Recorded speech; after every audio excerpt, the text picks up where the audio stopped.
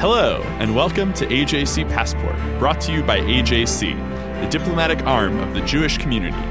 Each week, we'll chat with experts from around the world to help you better understand the week's headlines and what they all mean for Israel and the Jewish people.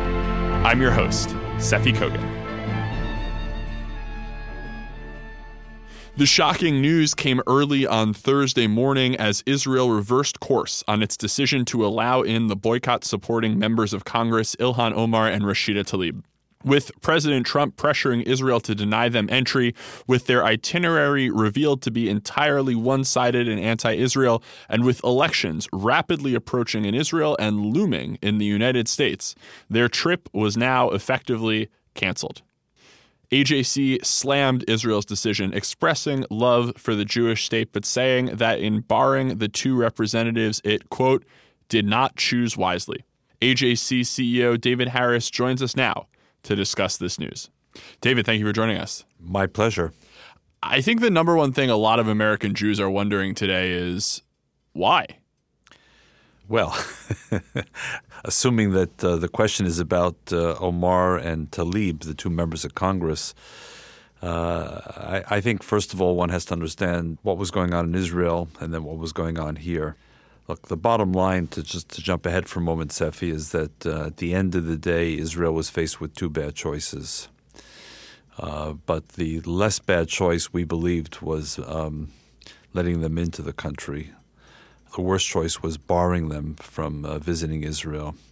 So why did Israel in the end do this? Well, it seems to me that there are three possible reasons why.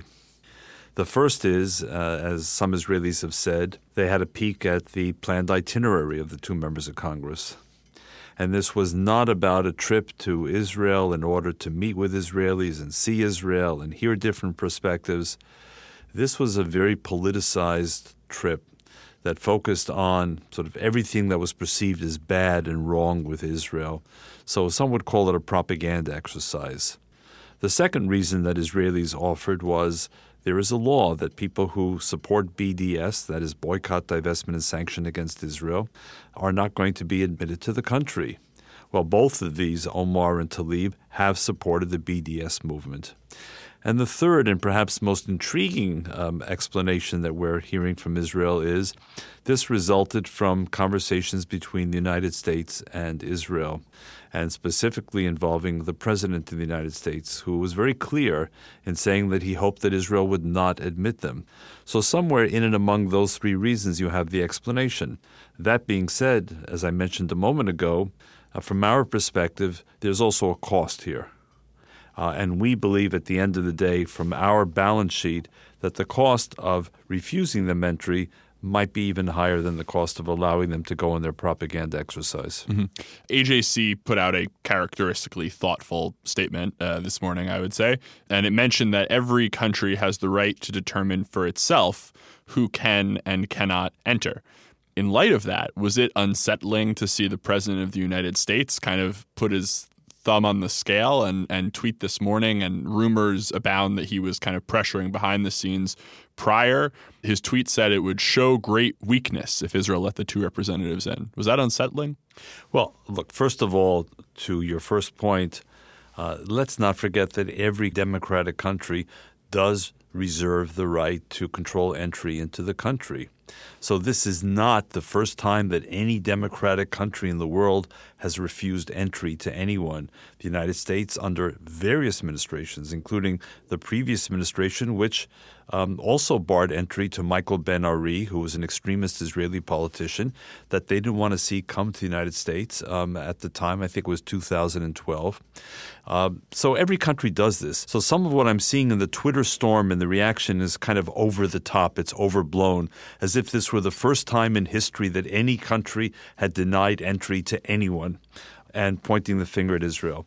But having said that, I still believe that these two members of Congress, as members of Congress, and given the U.S.-Israel relationship and given all the sensitivities in the political parties et cetera, should have been allowed in. And yes, is it unusual? It's quite unusual for the President of the United States in this case, as you say, to put his thumb on the scale, to weigh in publicly and privately, and to ask the Israelis to reconsider this. And then what we saw was a tweet from the President following the Israeli news, which depicted the Democratic Party as being embodied by these individuals, Omar and Tlaib. So you already see some of the contours, not just of next month's Israeli election, but next year's American election. I'm still kind of grappling with all that's happened, with news that is coming out, with what the implications of this may be. So I may disavow this hypothesis at some point down the road. But isn't there a way of looking at this where Israel is the victim? I mean, a month ago, Prime Minister Netanyahu decides to let Omar and Tlaib in. His ambassador to the United States, Ron Dermer, says without equivocation that they would be permitted entry, quote, out of respect for the U.S. Congress. Then we have pressure behind the scenes from the president. We have the tweet this morning from the president. Talk about being caught between a rock and a hard place, right? Very much so. Israel would say, because we've had discussions with the Israelis quietly in the hours and days leading up to their final decision or seemingly final decision on barring entry. Look, they would say, a month ago, we did not have a sense of their full agenda. So maybe we were still a bit hopeful that their agenda would include efforts to meet with mainstream Israelis, not necessarily who agree with Benjamin Netanyahu, but who fall within the contours of mainstream Israeli society. But we got a peek at their planned agenda, they say. We got a peek at who's funding them. And the group that's funding them is a strongly pro-BDS movement, the Israelis assert.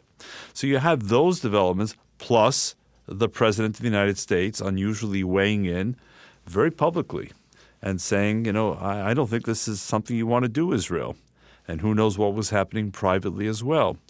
Now, look, again, to be absolutely fair here, it's very difficult for any Israeli prime minister of whatever political party to simply ignore any American president of the United States. In this case, it's Donald Trump, but it could be any American president if he makes a direct pitch to you. And I don't know what form the pitch took. I don't think any of us who are talking do. Those who know don't talk, and those who talk probably don't know. But if the President of the United States says, either as a personal request or as part of some larger discussion about give and take, please don't do this. If you're sitting at home on a couch in the United States, it's easy to kind of reject that. If you're the Prime Minister of Israel, it's a little harder. I'm not saying, therefore, that I agree with the Prime Minister. As I said, I have great respect for him, but I don't agree. But it's only when you're sitting on the couch and have no responsibility for your actions that you can kind of dismiss all of these things. Sure, let them in to Israel. It doesn't matter what they do. It doesn't matter if they create tumult. Sure, it doesn't matter what the President of the United States says. The things do matter. So in the real world, you have a cost-benefit analysis, and it's a tough call. As you said, it's between a rock and a hard place. On this one, we just came out in a different place than our Israeli friends. In her statement replying to this, Ilhan Omar said that Trump's Muslim ban has been exported to Israel. And Representative Alexandria Ocasio-Cortez said something along the lines of, it's no coincidence that these are two Muslim women being banned from Israel. I saw that and I kind of thought, well, hold on a moment.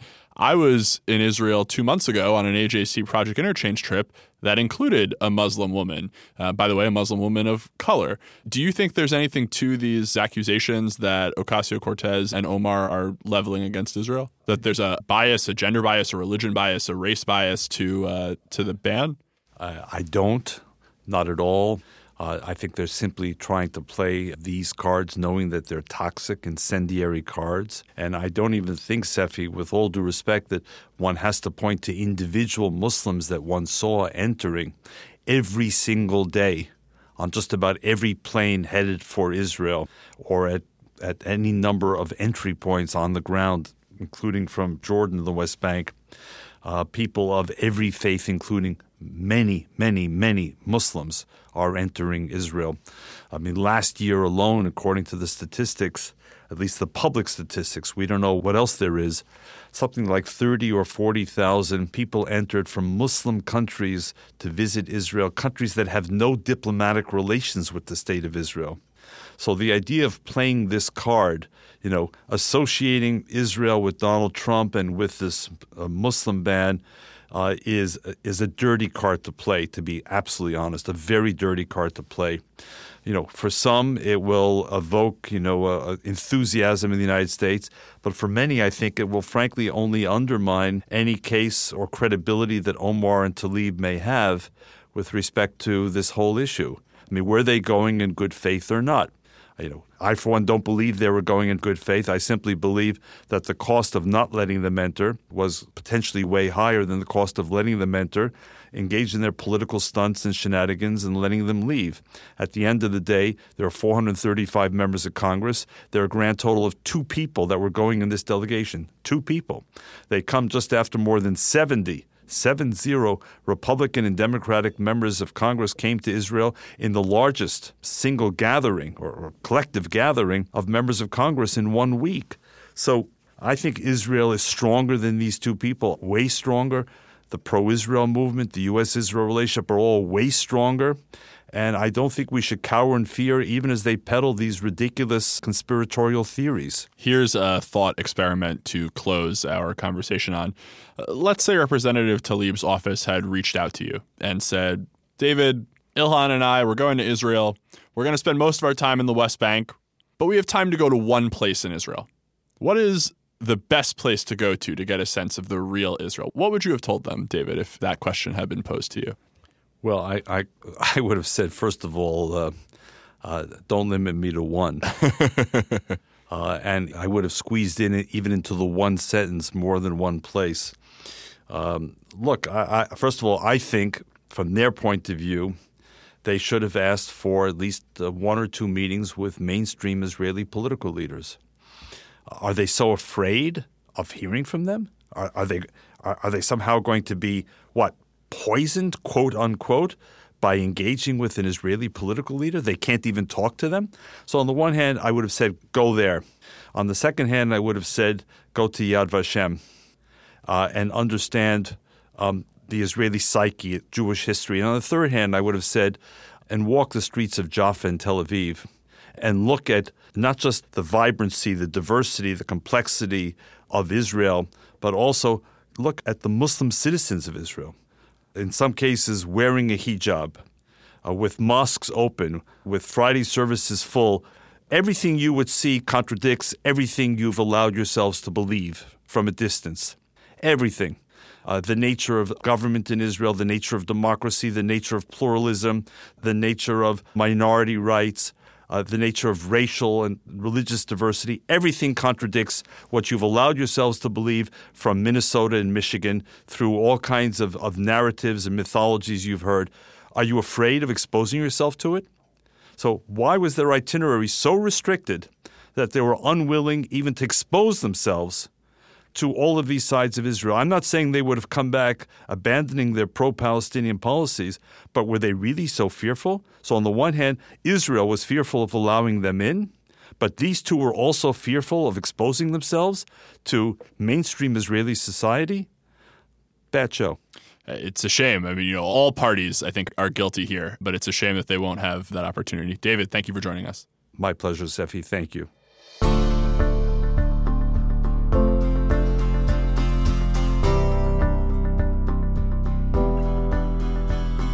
The new curriculum didn't even last until the first day of school. This month, a special committee in California announced a new model ethnic studies curriculum for possible statewide adoption. The only problem was that the curriculum, though it helped elevate the stories of some minorities, totally ignored and erased others and even trafficked in some mild anti-Semitism. AJC and other Jewish groups swung into action, and the California Legislative Jewish Caucus helped lead the charge. This group, composed of the Jewish members of the California State Legislature, announced this week that the new curriculum would not be rolled out, and a new group will work to revise the finished product. State Senator Ben Allen, chair of the California Legislative Jewish Caucus, joins us now. Senator Allen, thank you so much for joining us. Well, happy to be here. So tell me, how did the issues with the California Ethnic Studies model curriculum first come up?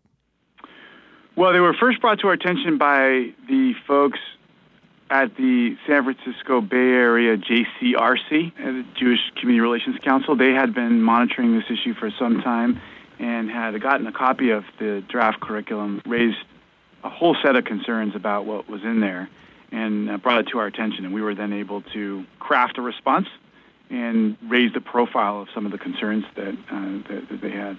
What is it about the content of the curriculum that raised concerns among folks in the Jewish community?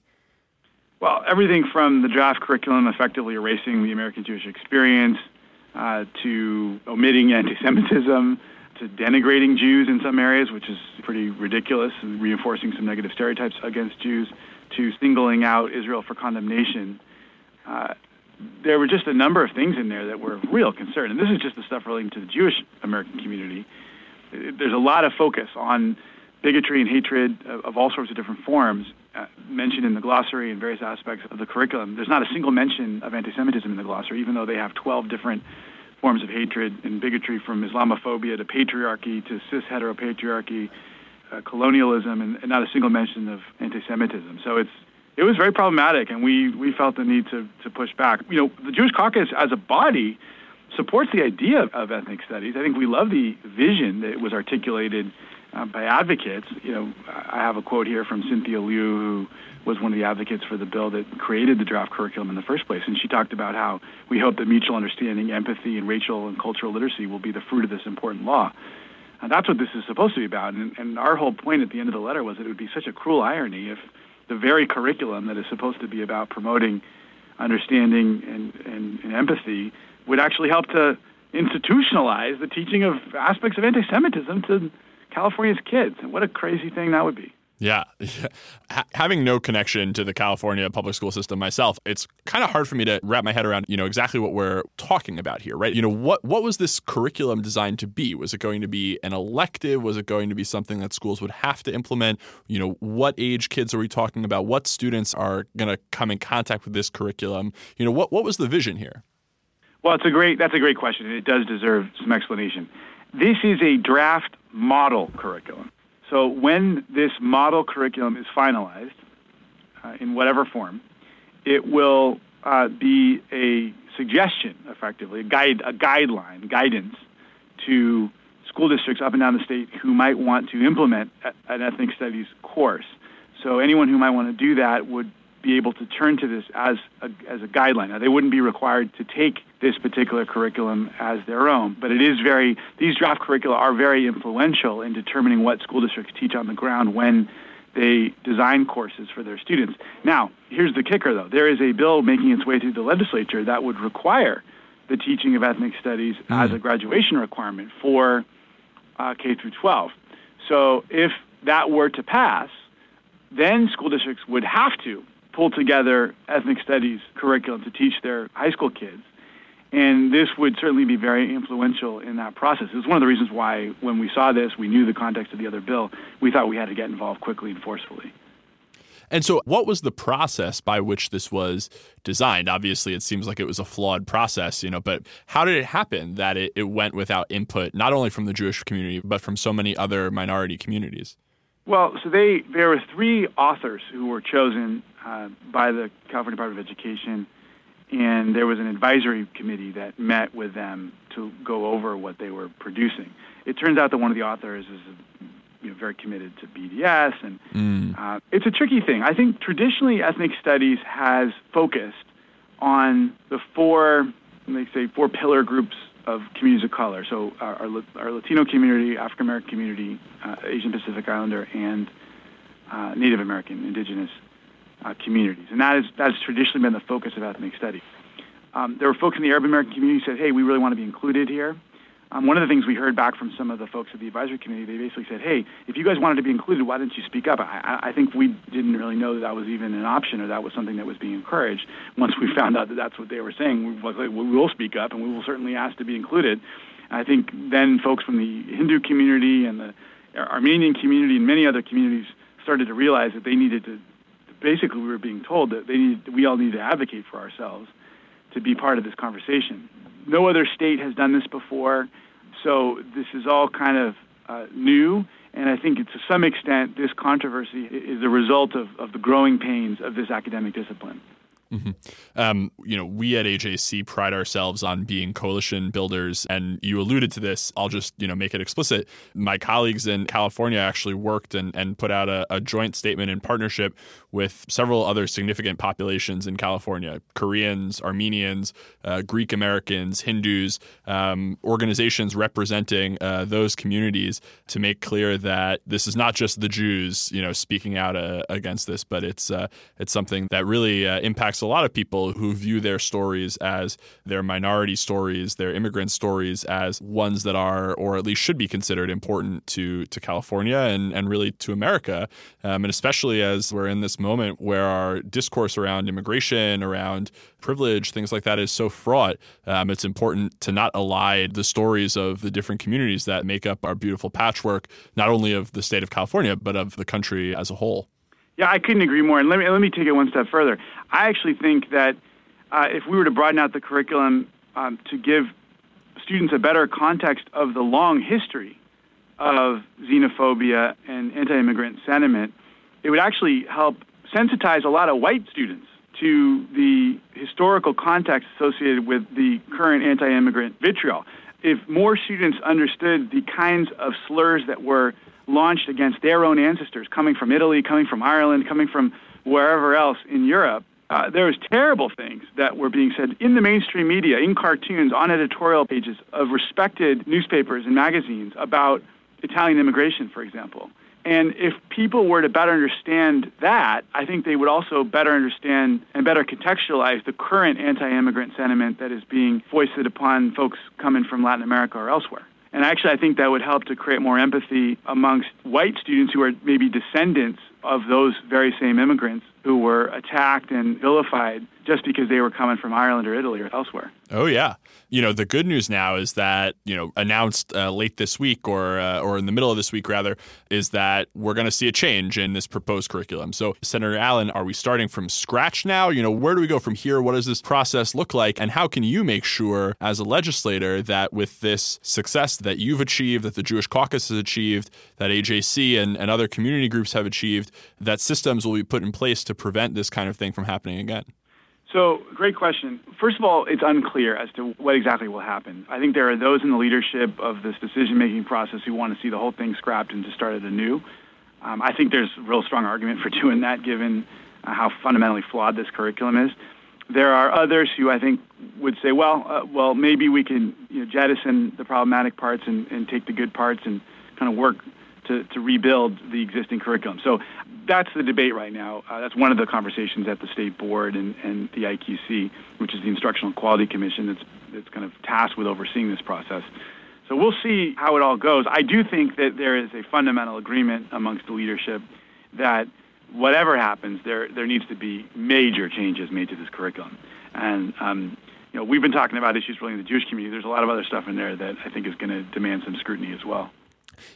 Just before we close, famously, or perhaps semi-famously, maybe this is not famous at all, maybe this is really niche, the U.S. House of Representatives has no Jewish caucus. Our listeners in different states across the country may be kind of scratching their heads, wondering whether their state assembly or Senate has a Jewish caucus, or maybe they know for sure that a state does or doesn't. You are the chair of the California Legislative Jewish Caucus. We're just curious, what does that mean? Is that a helpful body to advance Jewish concerns, to perform Jewish advocacy in California? Is it a model that, you would want to export to other states as well? What is that like? Well, we wanted to make sure that the Jewish community had a voice at the table. We have an important piece of the California story, that California fabric. Jews have been kind of a vitally important part of California culture and the California economy, and Jews have stood alongside all sorts of communities to stand up for civil rights and for inclusion and for a truly inclusive vision for the state. And that's been part of our heritage. It's been part of our responsibilities with regards to Tikkun Olam. And so we come together as a caucus and advocated for the Jewish community, but also advocated for the Jewish community in the broader context of our goals of inclusion. and pluralism. I'll give you one example, right? When there was the attacks on the Poway synagogue here in California, we had already done the groundwork with the governor to talk about how we needed to get some more money down the pike to help with security grants, to help institutions that might be at risk of attack harden their facilities so as to be able to better protect against hate violence. And by the way, that's money that is going to go to mosques, going to go to synagogues, community centers, churches, all sorts of different institutions that might be at risk because of hate-fueled bigotry and violence.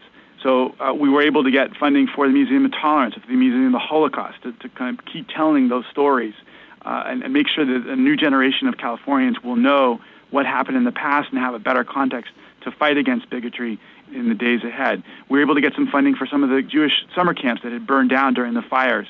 And by the way, also served the broader Los Angeles and Bay Area communities. A lot of communities, kids coming from disadvantaged backgrounds who go up to those camps and are able to benefit from those camps, including many, many non-Jewish kids. We were able to get funding for Holocaust survivors, and we were able to get, a bill just passed that I carried that made it so that HOAs can't discriminate against folks who want to put a mezuzah up on their door.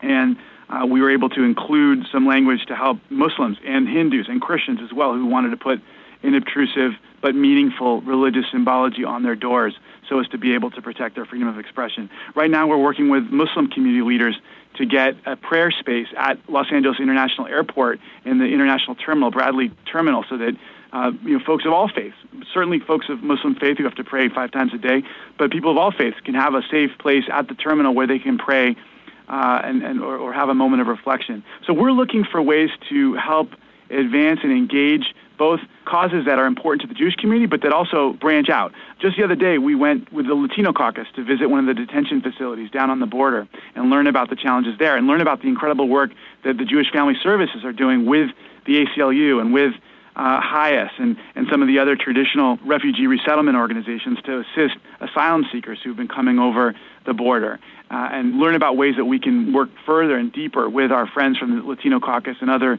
members of the legislature to kind of address our shared goals in that respect. So this is a place for Jewish members to come together, defend our community, stand up for our community, but also reach out to other communities and help and work and collaborate and cooperate with them to advance our mutually beneficial goals.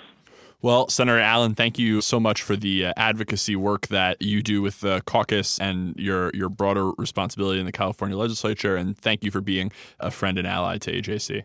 Well, I appreciate you guys a great deal. And by the way, we've also been working hard on issues relating to Israel, trying to make sure that folks understand there's a lot of other aspects to what happens in Israel beyond the conflict. We've been working on everything from memorandum of understanding associated with our institutions of higher learning between Israel and the state of California and the University of California, work on water and on conservation efforts, on energy efficiency and clean energy and green energy.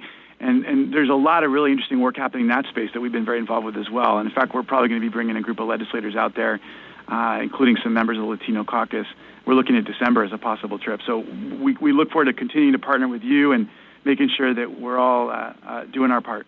Well, the job is never done. Thank you so much, Senator Allen. Thank you.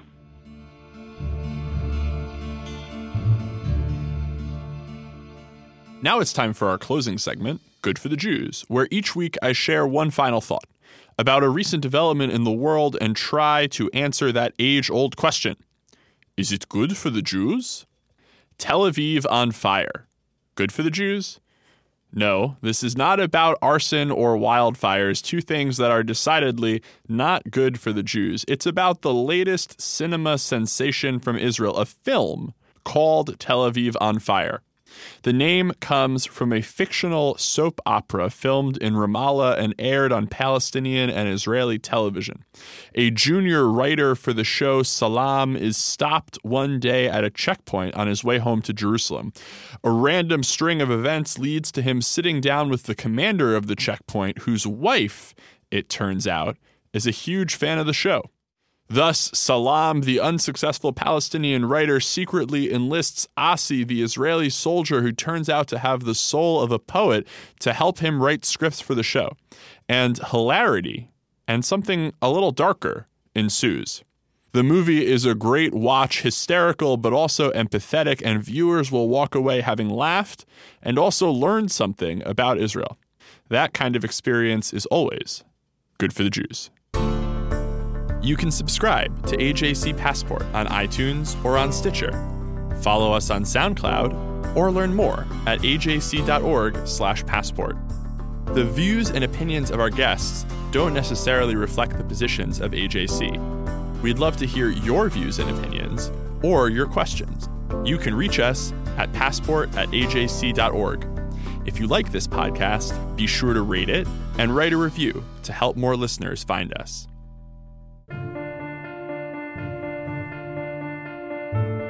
Thank you for listening. I'm your host, Seffi Kogan. This episode is brought to you by AJC, the American Jewish Committee. Our producer is Kukang Do. Our sound engineer is TK Broderick. Tune in next week for another episode of AJC Passport.